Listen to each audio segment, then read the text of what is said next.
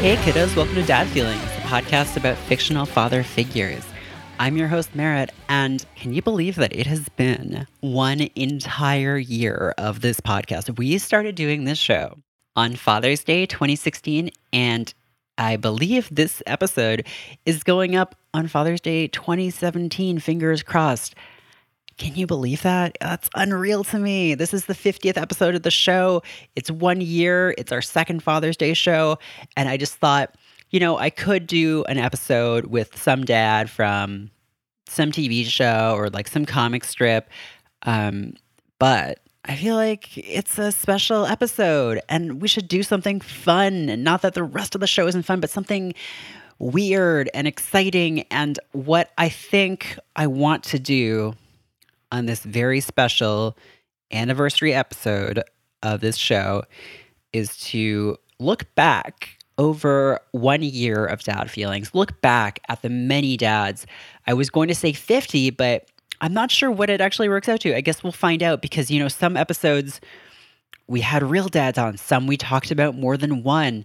And I don't know where the exact count falls right now, but I want to look back over a year of dads and just and reflect on what we've learned, how we've grown, how we got to where we are, and just really, as we move on to year 2 of Dad Feelings, just really reflect and stop for a minute and think about things. So I hope you all are excited to join me on this trip down Dad Memories Lane. And I do want to start right back at the beginning. And if you didn't start listening to this show from episode 1, the first dad we ever talked about was Darth Vader.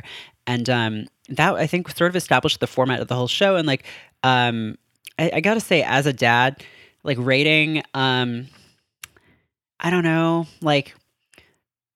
3 out of 10. Maybe. Is that generous? I don't know. We'll see how the scale develops as the episode goes on because it's going to be all over the place.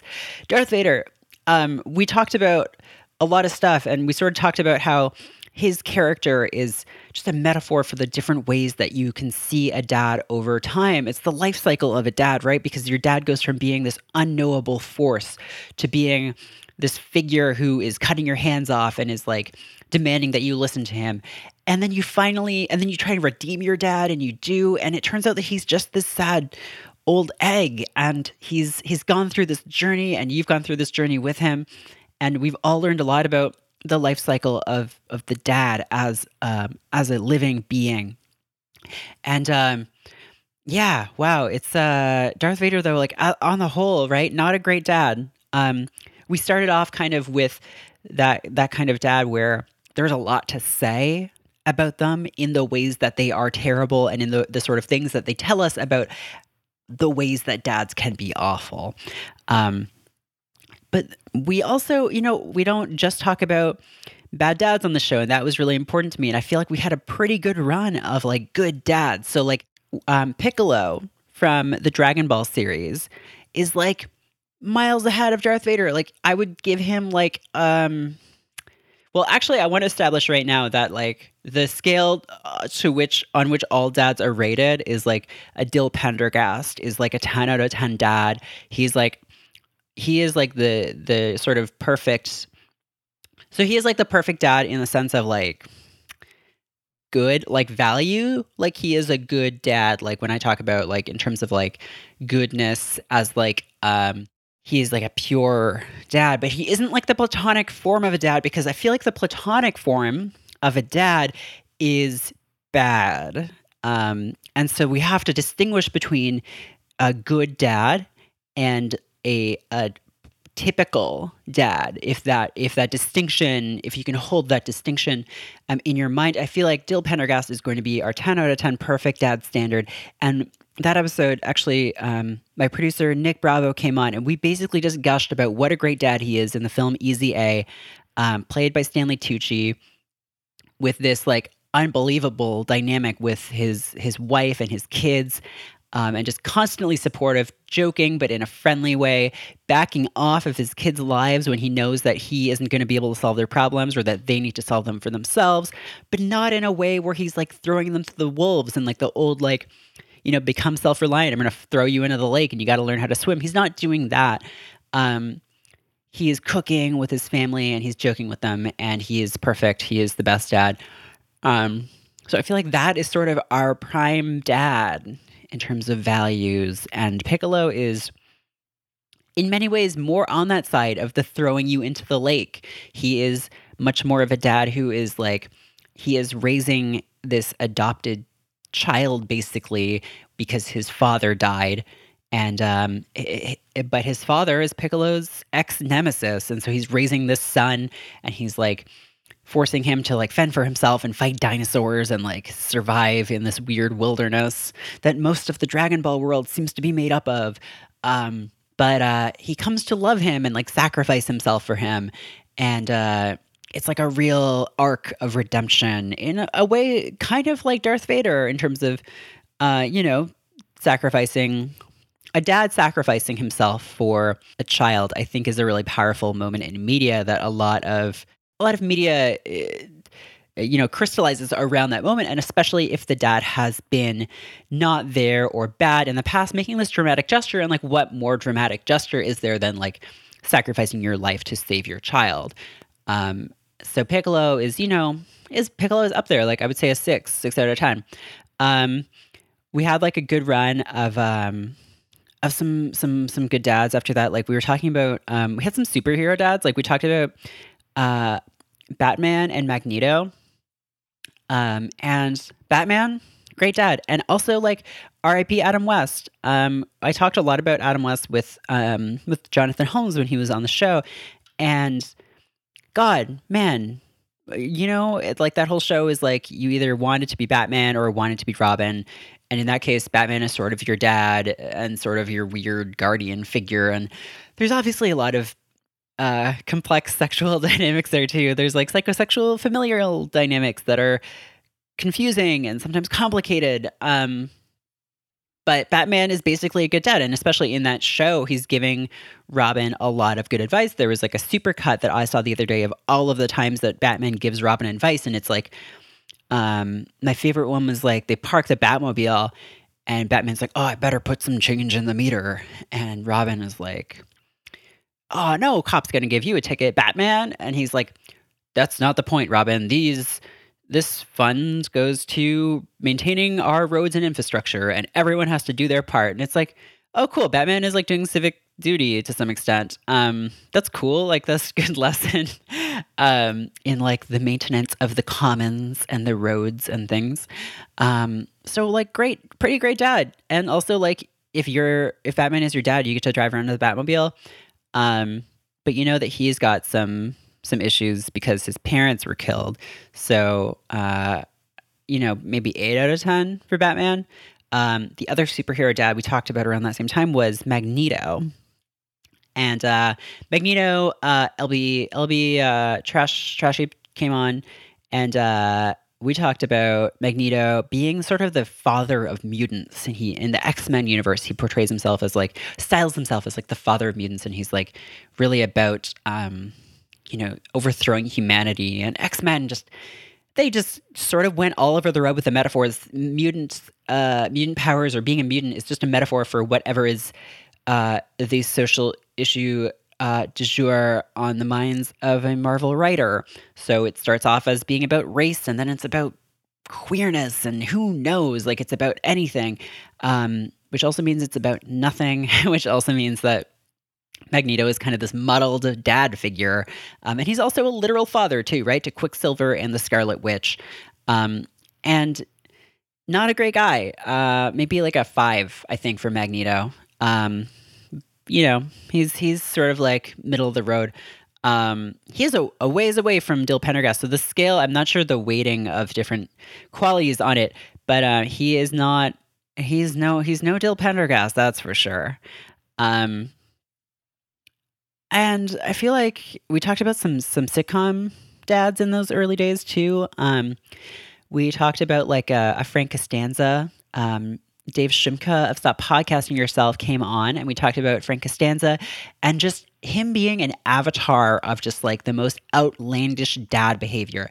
And in a sense, I feel like Frank Costanza is one of the platonic forms of being a dad, because he is just like this maniac, just like shouting all the time, going on these like bizarre adventures, dragging his children and wife into like these his antics.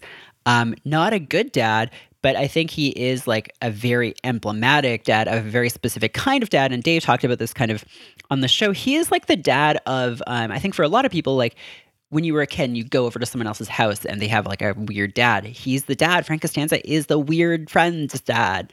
And then when Eve Picer came on and we talked about Jack Donaghy from 30 Rock, that's like a very different kind of sitcom dad, because 30 Rock isn't a family sitcom, and I guess Seinfeld isn't really either. But Jack's role is, I would say, much more complex. And I've actually been rewatching 30 Rock right now. I sort of rewatch it maybe once a year. It's one of those shows, along with like Peep Show, that I just can watch whenever. And I'm still just like, the relationship between Jack and Liz is still so good. It's like so amazing, and it sucks that the bar is so low, but to have like a platonic relationship between like an older male mentor figure and like a younger woman, where like the guy just genuinely wants her to do well and like get what she wants and to have a good life, is like really rare. Like there's always some kind of sexual undertones to it. It's always weird. And like whenever that stuff does come up in the show, it's just as a joke, because like the idea that they would hook up is just like so just like out there for both of them. That like there are a lot of problems with 30 Rock, and like it's not a great show in a lot of ways, but like to me that is one of the reasons why I can watch it like all the time. And I would say Jack like is like, as like a dad mentor, like an 8 out of 10, like a solid 8. He's like the dream, right? Of like this connected, older, powerful man who doesn't want to fuck you, but is just like giving you good advice and like helping you be an adult. Which like, you know, that's great. That's pretty great. Getting back to like literal fathers, we've got okay, so there actually is a rival here. There's a rival to Dill Pendergast, and I think I found another dad that may be a 10 out of 10, that may be full Pendergast, and that is Gomez Adams.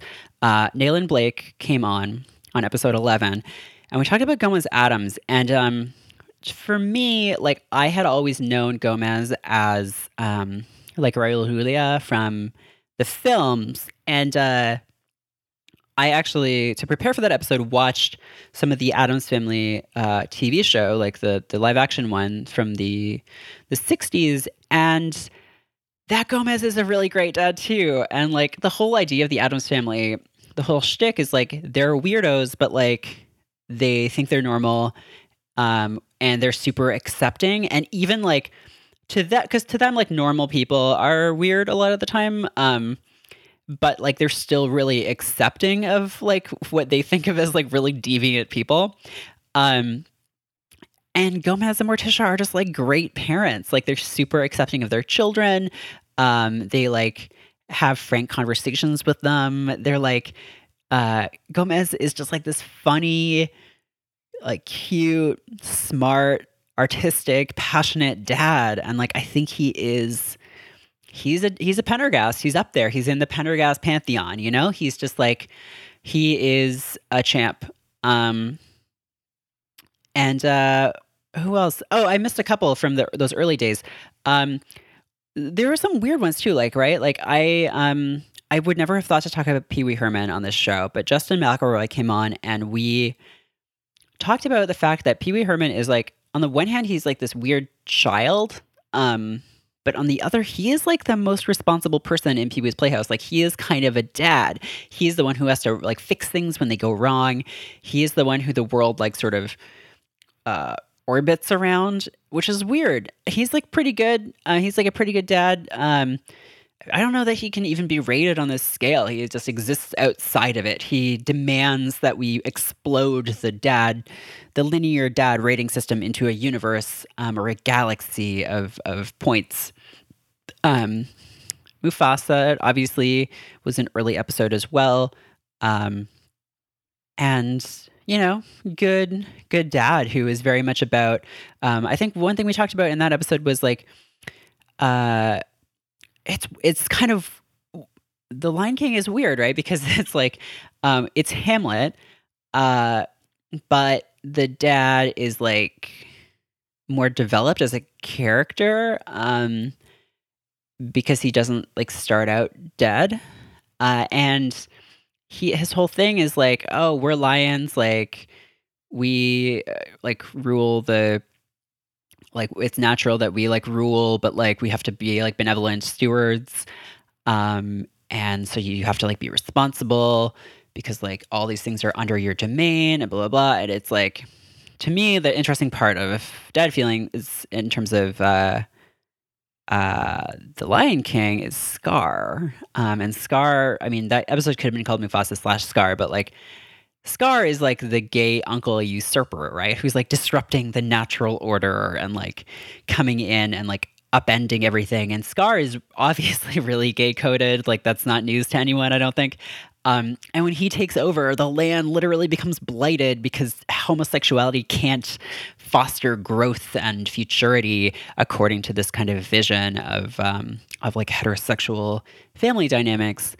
So Mufasa, like, 7 out of 10. Um, Soldier 76. I mean, okay, Overwatch. Just, it's been a year. It's been a year, and I don't play Overwatch anymore, but I sometimes follow the updates for it, and like, they still don't have a skin for Soldier 76. I'm actually going to I'm looking at the Soldier 76 Overwatch wiki. And, every character in this game, I guess for people who don't know, it's this team-based shooter game.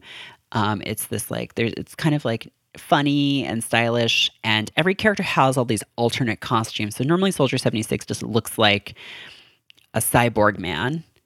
And everyone has these other skins, right? And most of Soldier 76's are just like different soldier mans. Like he just looks like a different soldier, which is like, okay. So yeah, his skins are like, oh, he's like a commando, like he has camo paint on. Like he did have, to be fair, he did have one where he was like a daredevil figure with like a half cape and a mustache, which was pretty good. But like my whole thing in that episode was like, I think it was around the time that they were doing like an Olympics event where like all the characters had different sports related kind of get ups, and he didn't get a golf clothes. He didn't get like just like a golf shirt and some nice khakis, and I still think they have yet to do that. And it's like, just like fucking just pull your fingers out of your asses, Blizzard. Just like let Dad golf, okay? Just let Dad golf. 8 out of 10. Let Dad golf, please. I'm dying. My family is dying. Please. Bowser, great dad, right? Pretty cool dad. He's I don't know what else to say about him besides he's like pretty cool. Mario would be a bad dad. Don't let Mario be a father. Don't let Mario fuck. Bowser had a child with Shigeru Miyamoto, and Bowser Jr. is their child, and Bowser is a 9 out of 10.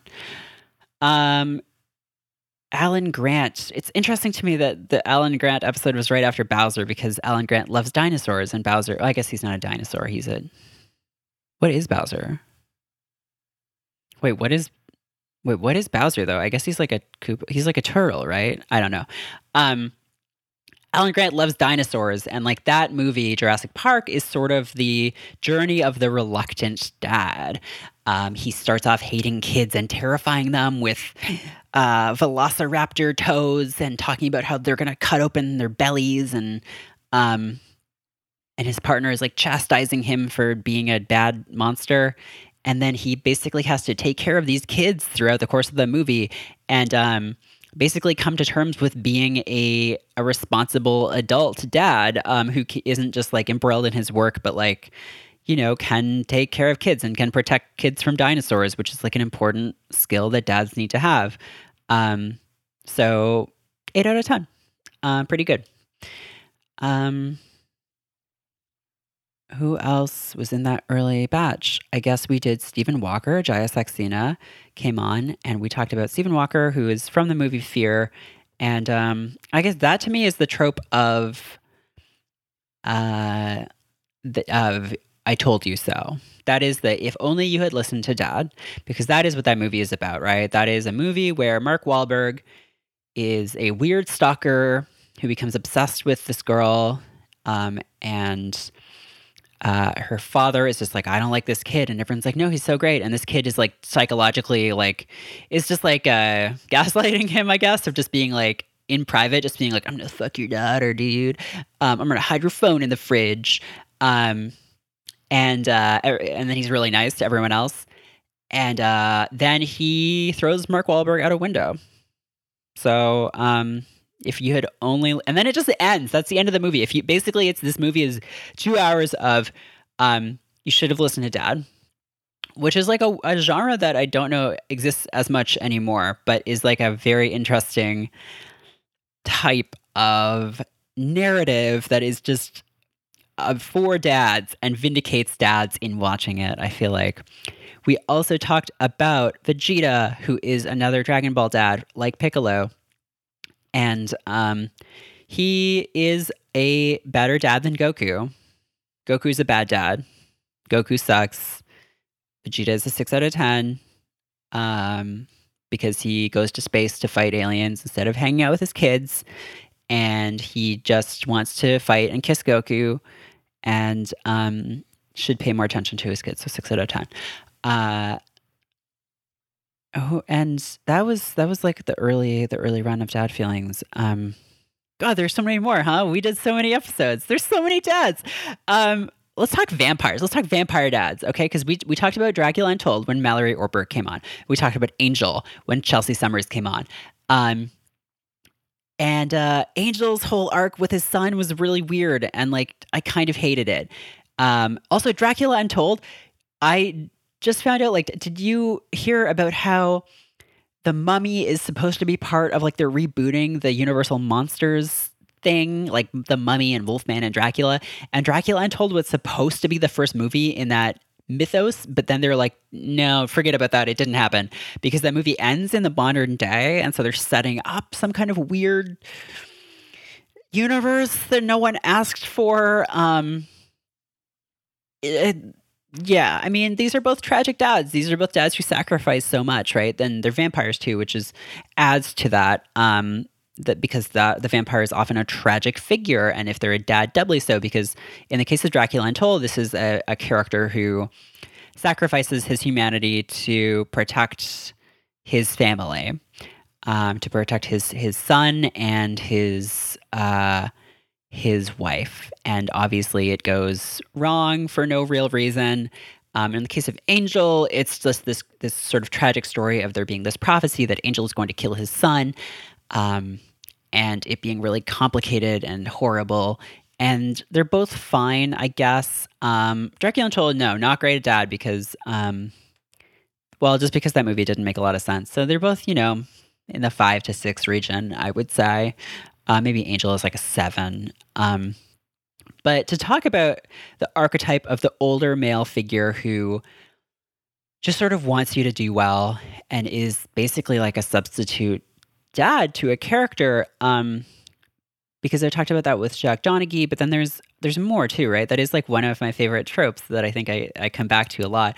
And so talking about Ron Swanson, which was a bonus episode with Red Durkin, and then George Christopher, who is Ted Danson's character on Jonathan Ames' TV series Bored to Death. These are both sort of these older, powerful figures who, in their own ways, are supporting younger younger friends or like sort of child figures who they really come to see as like almost their children, while at the same time being peers in a way.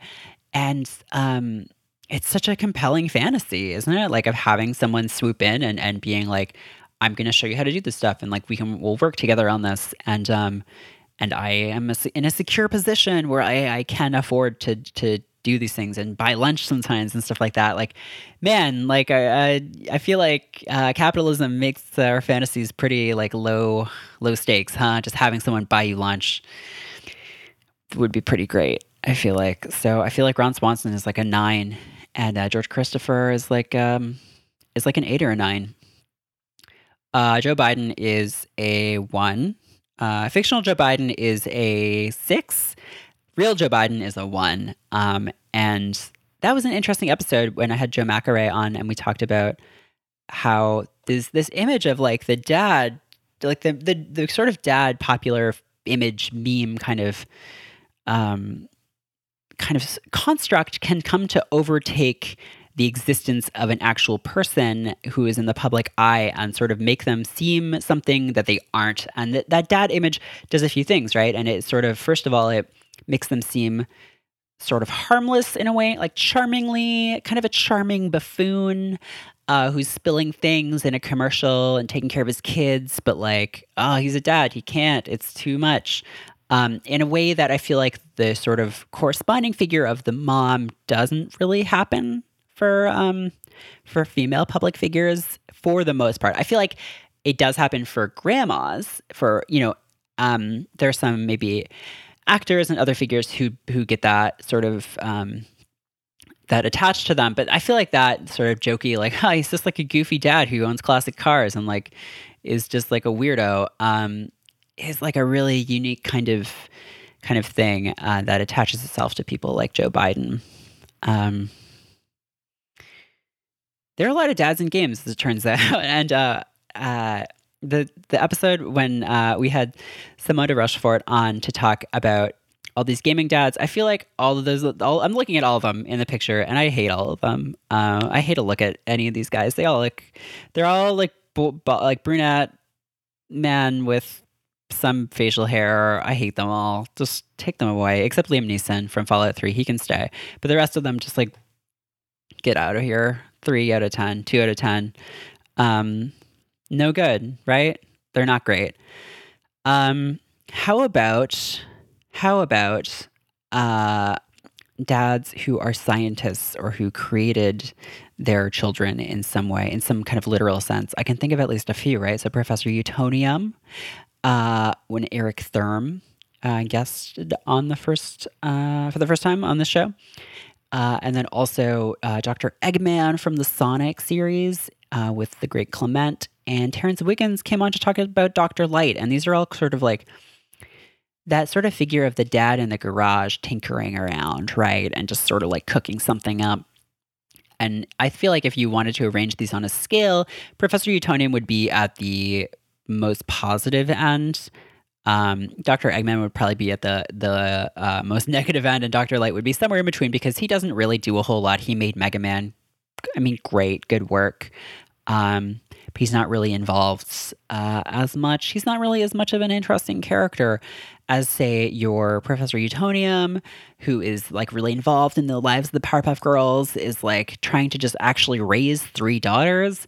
And Dr. Eggman, who in his various incarnations has these like assistant characters, or who has these robots that he kind of dotes on, and is just more of a typical mad scientist.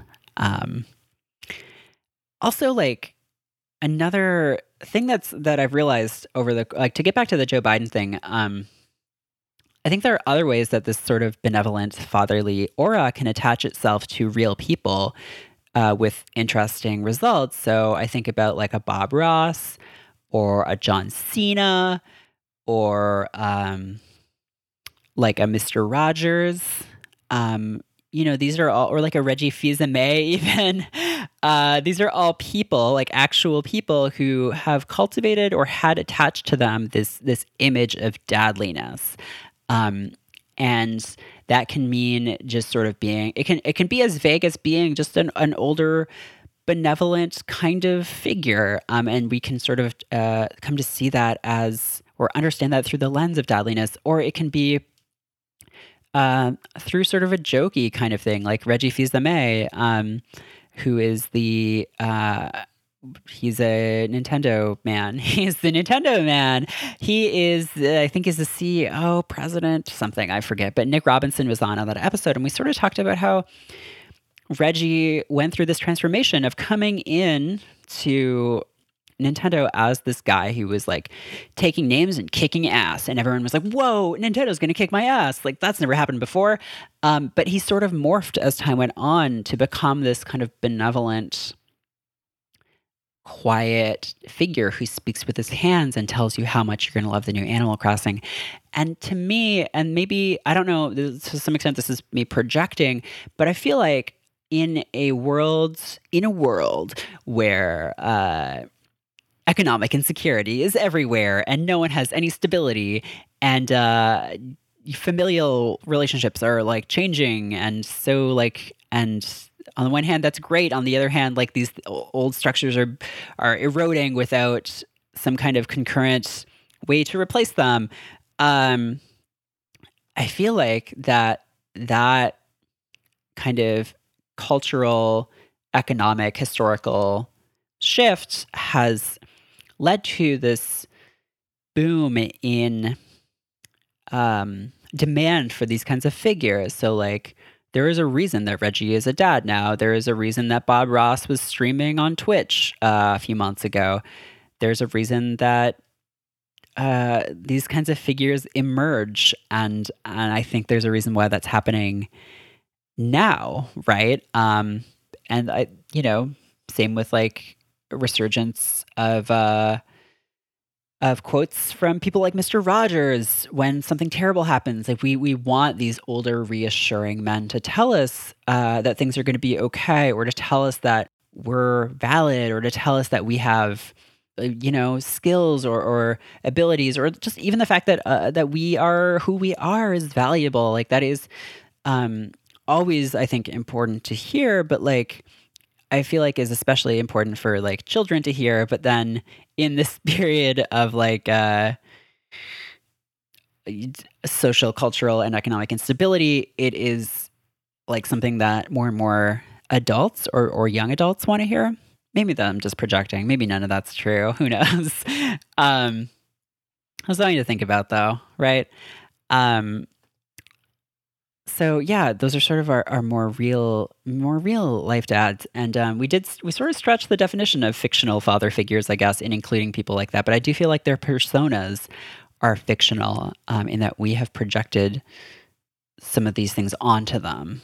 And I guess we did talk about some like historical real dads too. Like I talked about Thomas Cromwell, and I only did that because I was mostly interested in Hilary Mantel's depiction of him in the Cromwell books, where I feel like she depicts him as this really loving father and almost kind of like a feminist figure who's like teaching his daughters to read, and it being like really supportive and great. And like I wondered how much of that was because that project was about rehabilitating Cromwell in the face of sort of the last 50 or 60 years of seeing Thomas More, his ideological rival, as this like sort of pure martyr, and Cromwell as just this like crony of the king.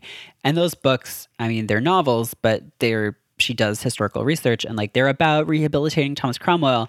And so like I wondered in that episode, like how much of that dad stuff is like period appropriate or like based on biographical detail, and how much of it is like just massaging some of that stuff a little to make him seem a little more contemporary, a little more sophisticated, a little more modern, a little more of a dad that we can relate to. I sort of fell off that ranking thing, huh? Let's just go through and speed run some of these guys. Let's see. Fraser Crane, 4 out of 10. Hank Hill, 7 out of 10. Jake the dog, I think that's a 9. Nathan Wallace from Repo the Genetic Opera, I don't even make me think about that movie again, please. Joseph Joestar. Oh man, like an 8, I think. Pretty good.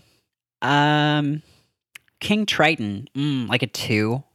Like a 2, just because like that's a dad who really just does not listen to his daughter. Could have averted the whole tragic setup of that movie if he had. Um, just like I didn't realize how much of a shitty dad he was until I rewatched that movie to do that episode. That happens to me a lot. Like you see, like I don't know. I feel like I've rewatched a lot of films, and like this is maybe trite. No, sorry. But like I feel like a lot of narratives of films, like children's films, like at least when I was growing up, were about like a father instigating some kind of conflict by not listening to his children, and like that seemed like it didn't seem as unjust, I guess, as it does now looking back. Like it seemed a lot more like natural and like, oh yeah, like of course that's just like a sort of a father. Dads are natural forces that just like deny things and stuff. Um, but I guess since I've gone back and started watching some of those things again for the show, it's been like, oh yeah, they're kind of that's a bad dad. Giovanni from Pokemon. Brittany Jane on there to talk about Giovanni, this weird mob boss guy. Like a 5 maybe. Stan Sidwell, Charlotte Shane came on to talk about the only good dad in Arrested Development. So he's probably like a 7 or 8, but like compared to the other characters in that show, he is definitely a 10. And I guess we only have the 2 perfect 10s so far. I don't think I have had. Maybe Bob Ross is a 10. I think Bob Ross is a perfect 10. John Cena, like a 7, I guess. Yeah, like a 7. He's like a 7 dad. It's like a 7.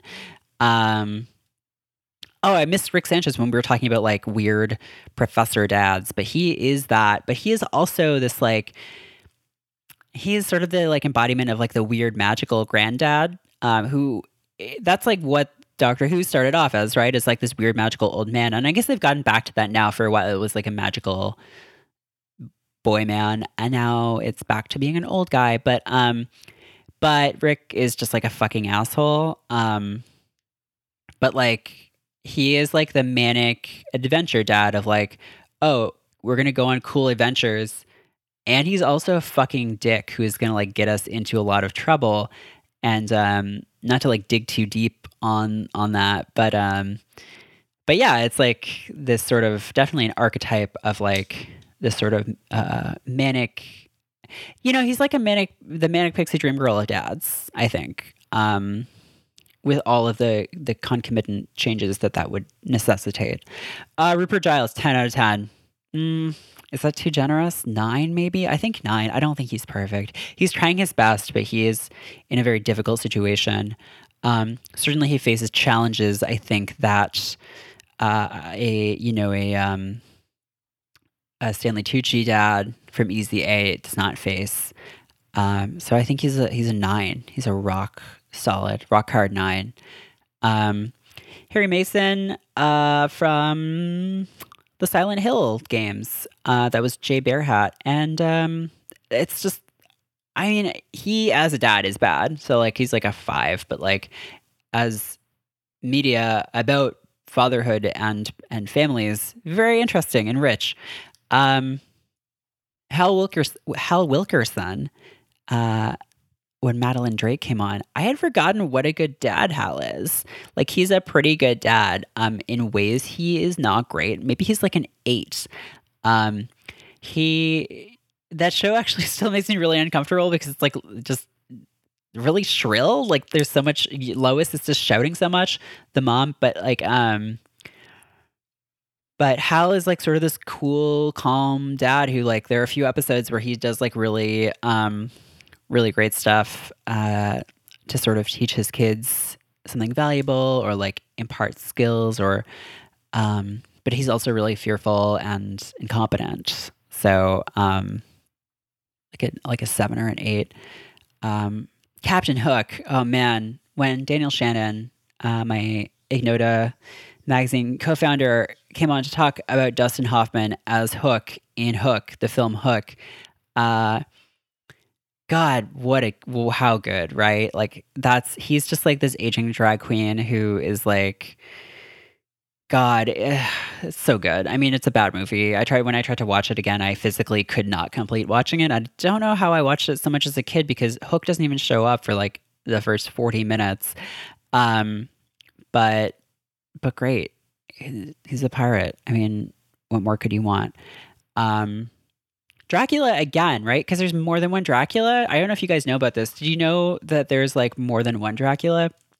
Because there was the Dracula Begins, Dracula's Revenge, whatever that movie was that Mallory was on. And then I talked with Ava Problems about Dracula and some other dads from Castlevania. And her essay, Your Asshole Dad's Castle is Back Again, remains sort of like the seminal work on this. So I would really recommend that you read that if you haven't already.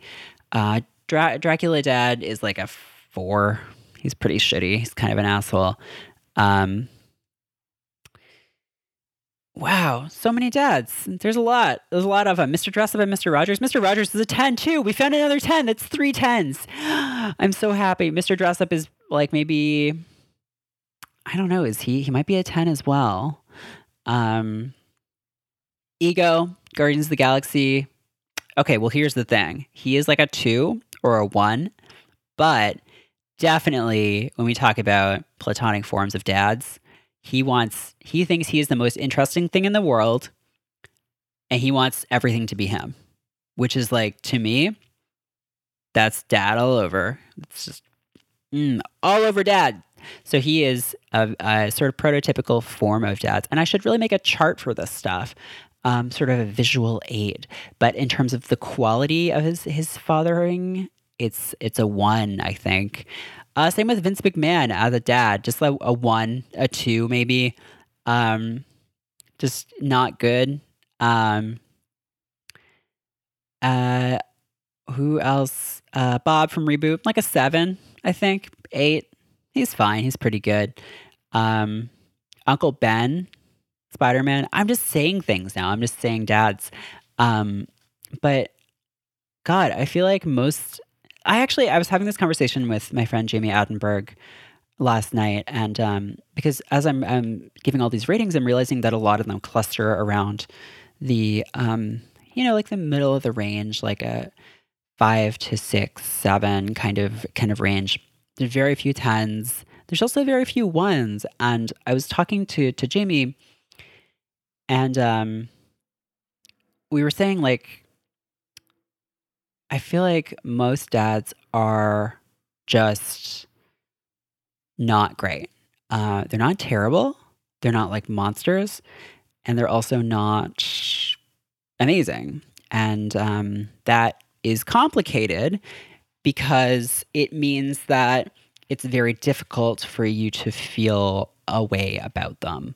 In a way, having a terrible dad means that you can hate them or resent them or have these cathartic feelings.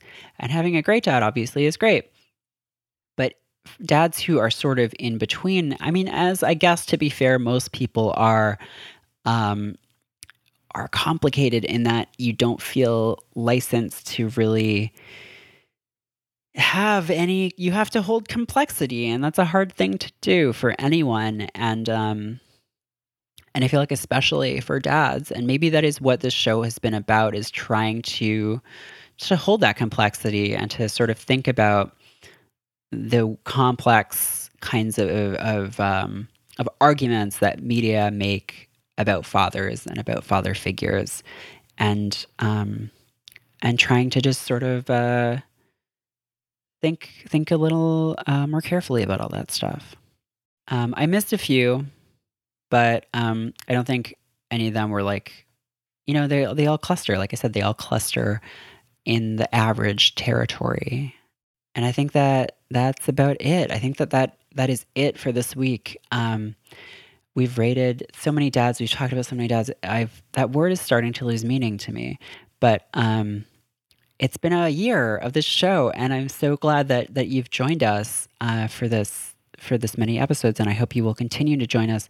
And as always, if there are dad topics you would like to see discussed, or if there are guests that you would like to have on, because several of those episodes that I didn't mention, and I'm not going to rate real dads, but there are episodes with real dads. So guests like Charlie Demers and Philip Kollar, and we want to do more of those. So if you know a dad, if you are a dad, definitely get in touch. We would especially love to talk to gay dads, to dads of older parents or of older children, to like Black, Indigenous, and people of color. And yeah, definitely get in touch or forward the names of people you would like us to talk to on the show. So that is year 1 of Dad Feelings. Thank you so much for joining us.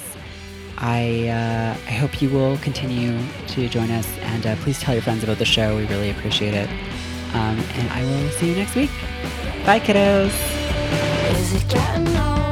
Dad Feelings is hosted by Merritt K and produced and edited by me, Nick Bravo. Dad Feelings is a part of Stay Mean, the world's only podcast network. We're entirely listener-supported. If you enjoy the show, please consider becoming a patron of Stay Mean at dadfeelings.com/support. Our theme music is Swell Content by Speedy Ortiz, off their album Foiled Deer. Thanks to Car Park Records and Sadie Dupuis for letting us use it. Please mention us on Twitter. We're at dadfeelings and at StayMeanCo. Or rate and review us in iTunes. We really appreciate it. Thanks for listening.